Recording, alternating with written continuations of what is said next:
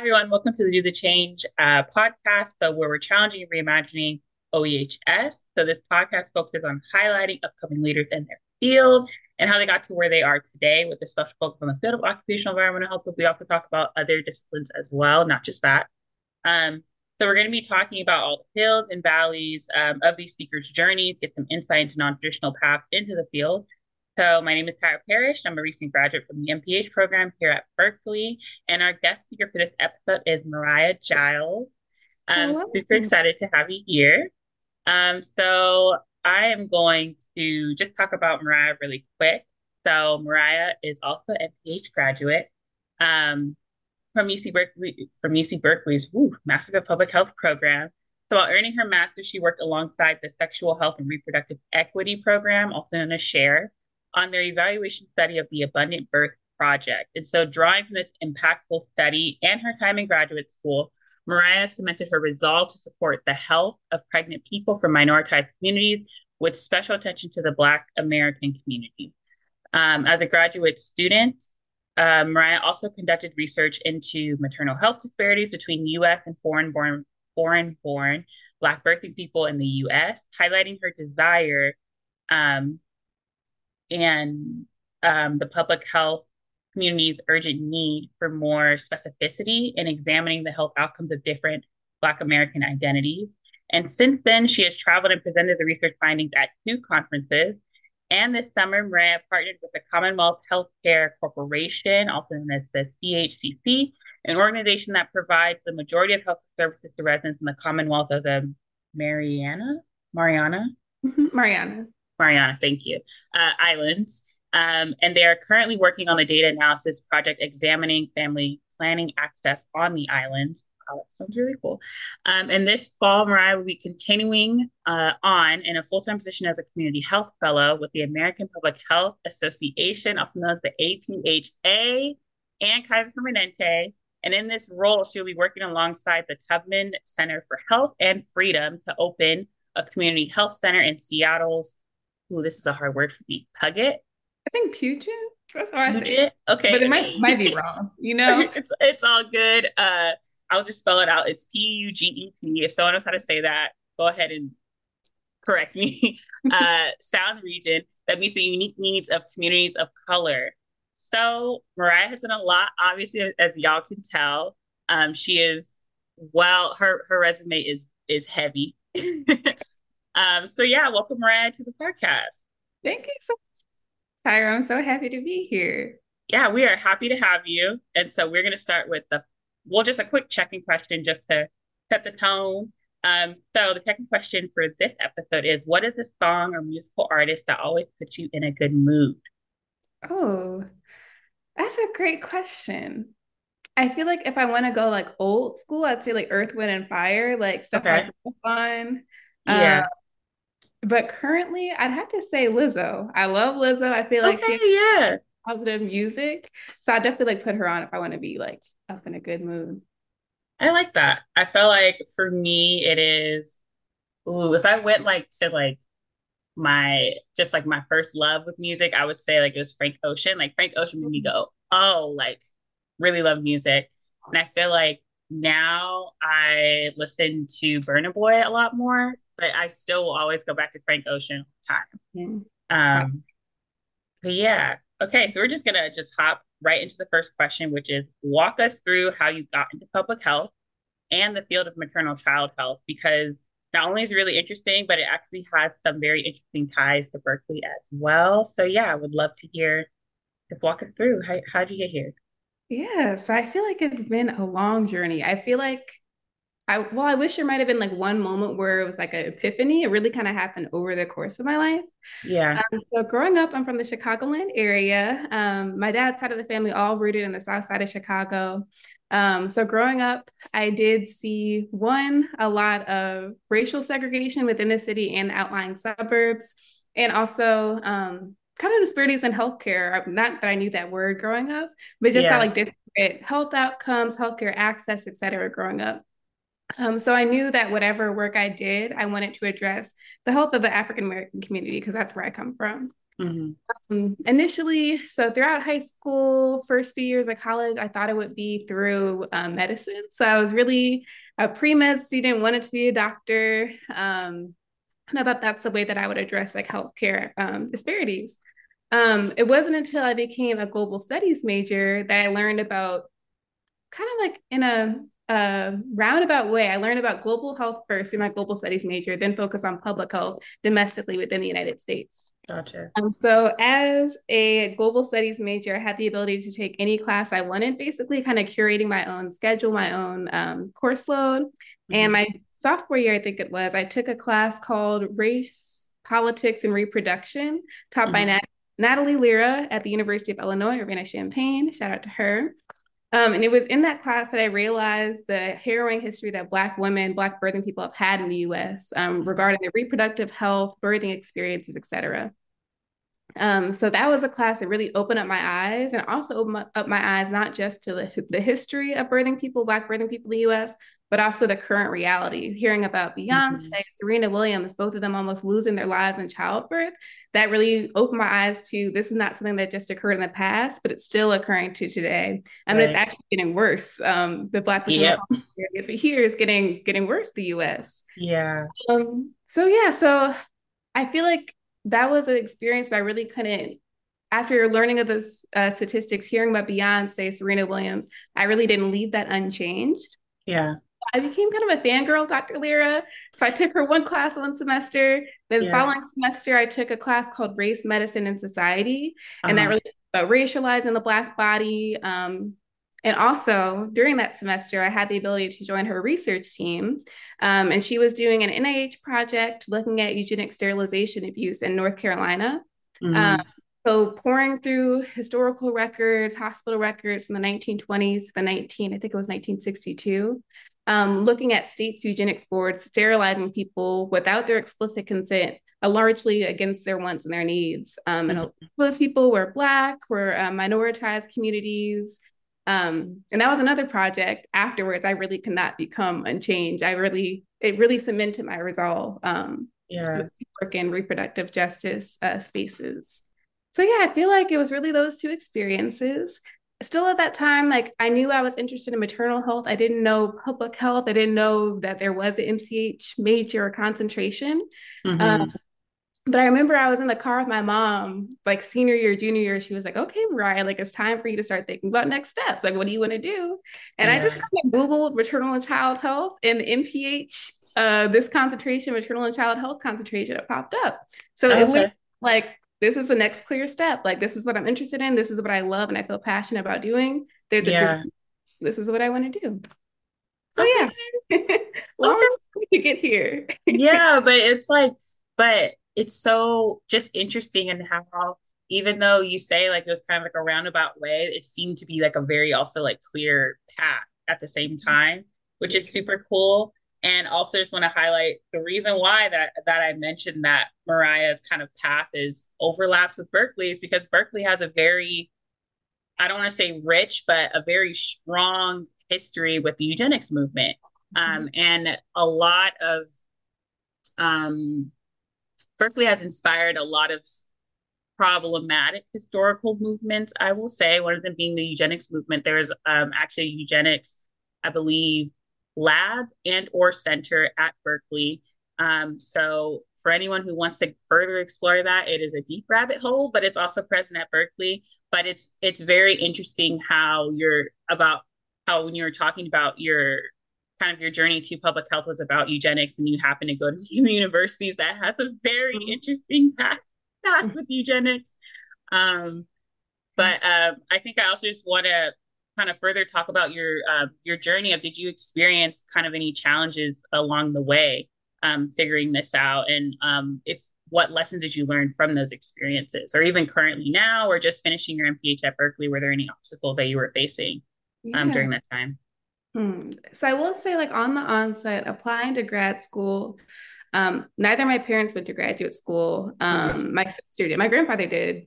Didn't know that process for him, but my sister did the Yeah. year before, years before. So I had her as a resource. Okay. Letters of recommendation, the whole like application portal, that whole process.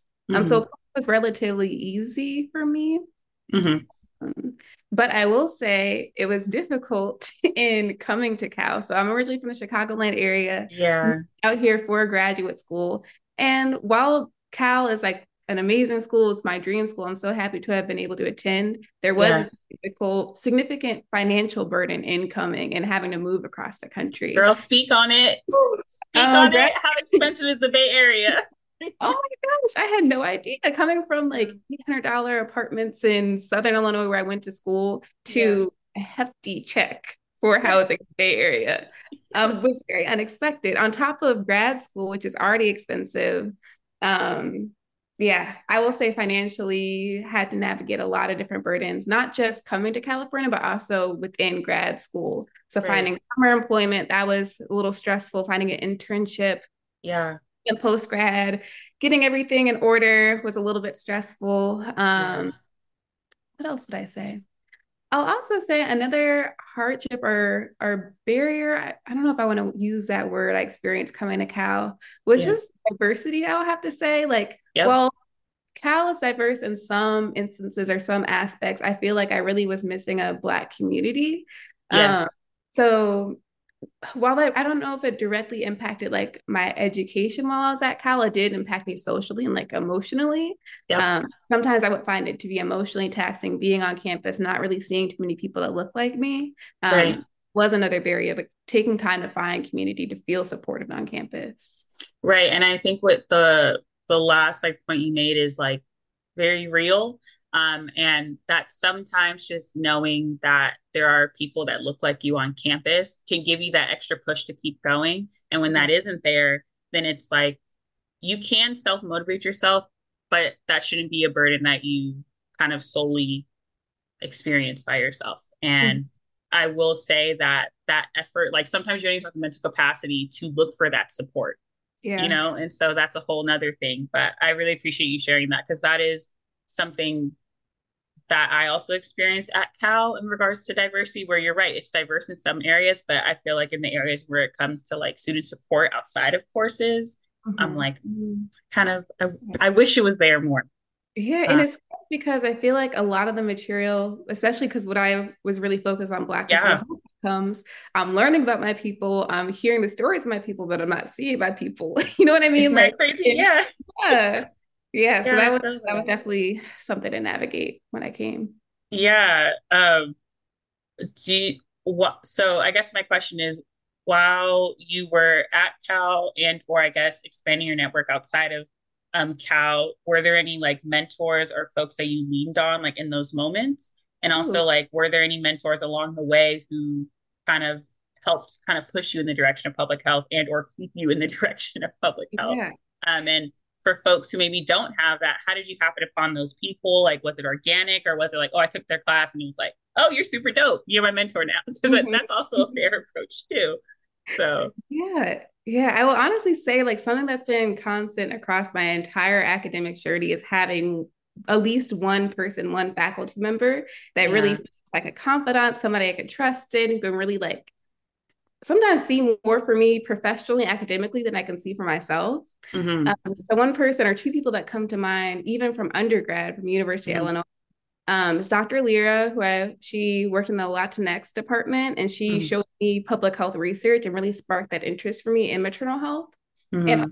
would say Dr. Charles Fogelman, who is still my mentor today, still reaching out to me. We And love. yeah, and he was a person who, when I was talking about like public health, well, one, he showed me what public health was. I didn't know what it was as a field. Um, Yeah. so when I was applying to schools, he was the one person who told me I need to shoot my or aim higher in terms of the schools I was applying to. And had he not said that, I would have never applied to Cal or never even came to Cal. That's Um, the best. so he's both of them are just incredible people who really like Yeah. enabled me to come here. I'll say while I was here, maternal and child health, we have such an incredible faculty. So Dr. Cassandra Marshall, Yeah. literally day one, like have been talking about like my professional career, like what I want to do. Yeah. Um, just the ways that my view on like what I want to do has changed over grad school. She's been somebody I've always been able to come to and still come to Hmm. say. Dr. Dola Prada, who I work with on this research project, my capstone project, has been Yep. incredible. Dr. Harley has been incredible. Literally could not have done this project without her. Who else would I have to say? There's so many people. Even people who they may not be my mentor, but I just see them like either Mm. teaching a class or like hear about their research from afar. They've guided me as well. But Yeah, those are the people that come front of mind. I love that. And shout out to that person who told you to aim higher. Because that's sometimes all you need. You see someone to say, like, no, you can actually do more. And then you realize you can do more. But that's why you need like folks around you who can see something you can't see for yourself. You're like, no, Mariah, you're good. Like, apply. And then now you're Yeah. here, or now you've Yeah. graduated from that said university. So Yeah. that's really dope to hear. Oh, I'm getting emotional. Let me not. But like, that's Yeah. sometimes just all you need. Yeah. Um, And I'd even say yeah, professionally, like those are people who have helped me so much academically, but even my right, professional experiences at Cal, right. Stephanie Ortega, Dr. New Gomez, there's so many Mm-hmm. people I worked alongside who, while I still feel like a student, I still feel like a novice at whatever, they really encouraged me to like Yeah. apply myself and really just expand my view of what I can do, what's possible. Love, we love. Okay, so I'm gonna do a topic shift. So now we're gonna more so talk about your research and thesis project, which you just like mentioned a little bit earlier. So it was on maternal health disparities between U.S. and foreign-born Black birthing people in the U.S. So can you talk more about that? How did you happen upon that project?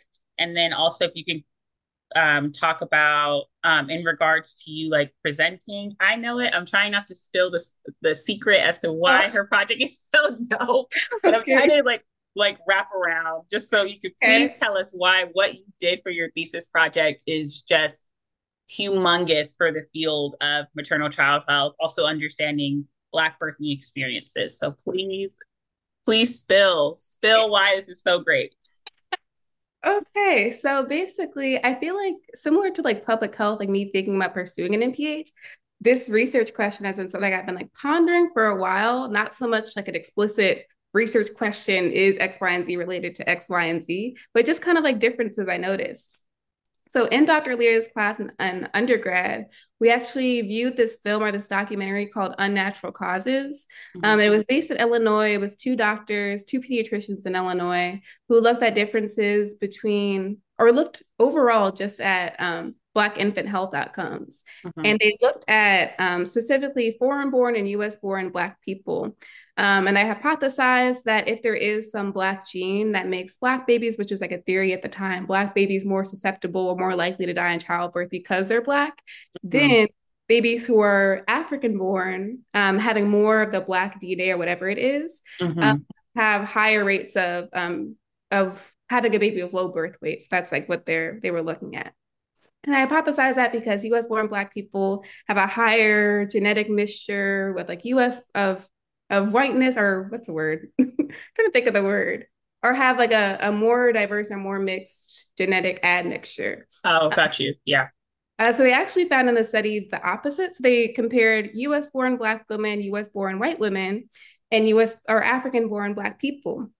Mm-hmm. And they found that African born Black babies had birth weights that were around equal to US born Black baby or US born white babies. And that Mm-hmm. US born Black babies had lower birth weights. But Mm-hmm. after one generation of being in the United States, the African born parents gave birth to babies that had equal birth weights of US born Black people. So there's Mm-hmm. something about giving birth, they hypothesized, giving birth in the US that is harmful to the Black birthing body.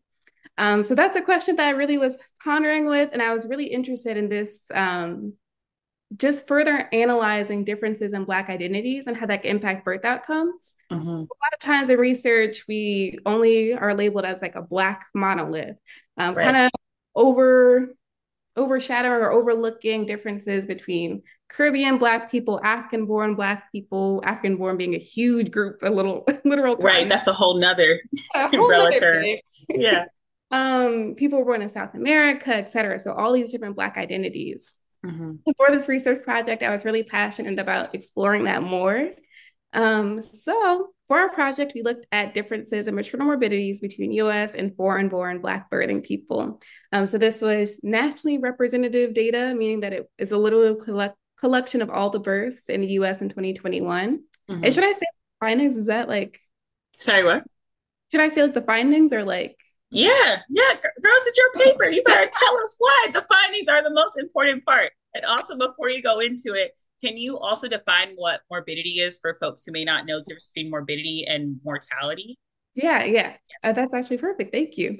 So mortality is somebody or pregnancy-related death. So from pregnancy-related causes, complications. Yeah.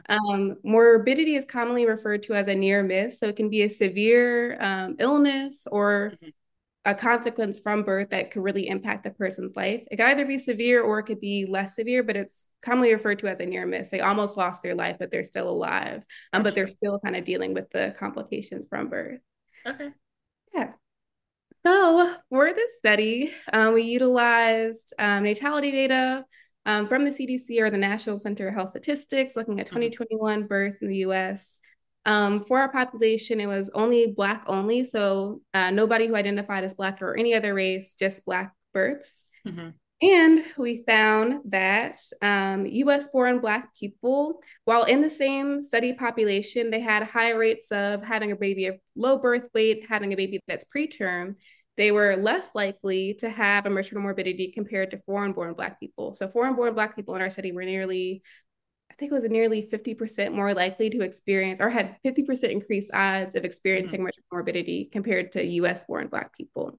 So, kind of the opposite of what the literature is showing us. So, literature currently, which there's not much on the Hmm. difference between US born and foreign born maternal health outcomes, it Hmm. kind of points to US born Black people having worse maternal health outcomes than foreign born. But our Hmm. study is pointing to the opposite, that the Right. opposite is true in terms of maternal morbidity. Hmm. Yeah, so very interesting findings. We're still, running our analyses, additional analyses into birth country, birth region, and how that may impact the outcomes. Yep. Yeah, those are our preliminary findings. Girl, I'm just as just one as a friend, but then also just like from even if I took out the label of friend, just like hearing this is just so it's always very exciting to actively watch someone change a field or actively kind of like call out or challenge one of the most I maybe it's a stretch, but like commonly understood kind of thought or idea that's been Mhm. accepted for a while, and your research is going like maybe we need to think about this a little bit more, and that's um, really dope. And so, hi guys, this is Tyra Parrish, your host for this episode, and we have reached the end of part one of this conversation with this amazing speaker. Don't click out yet because part two to this conversation has already been posted.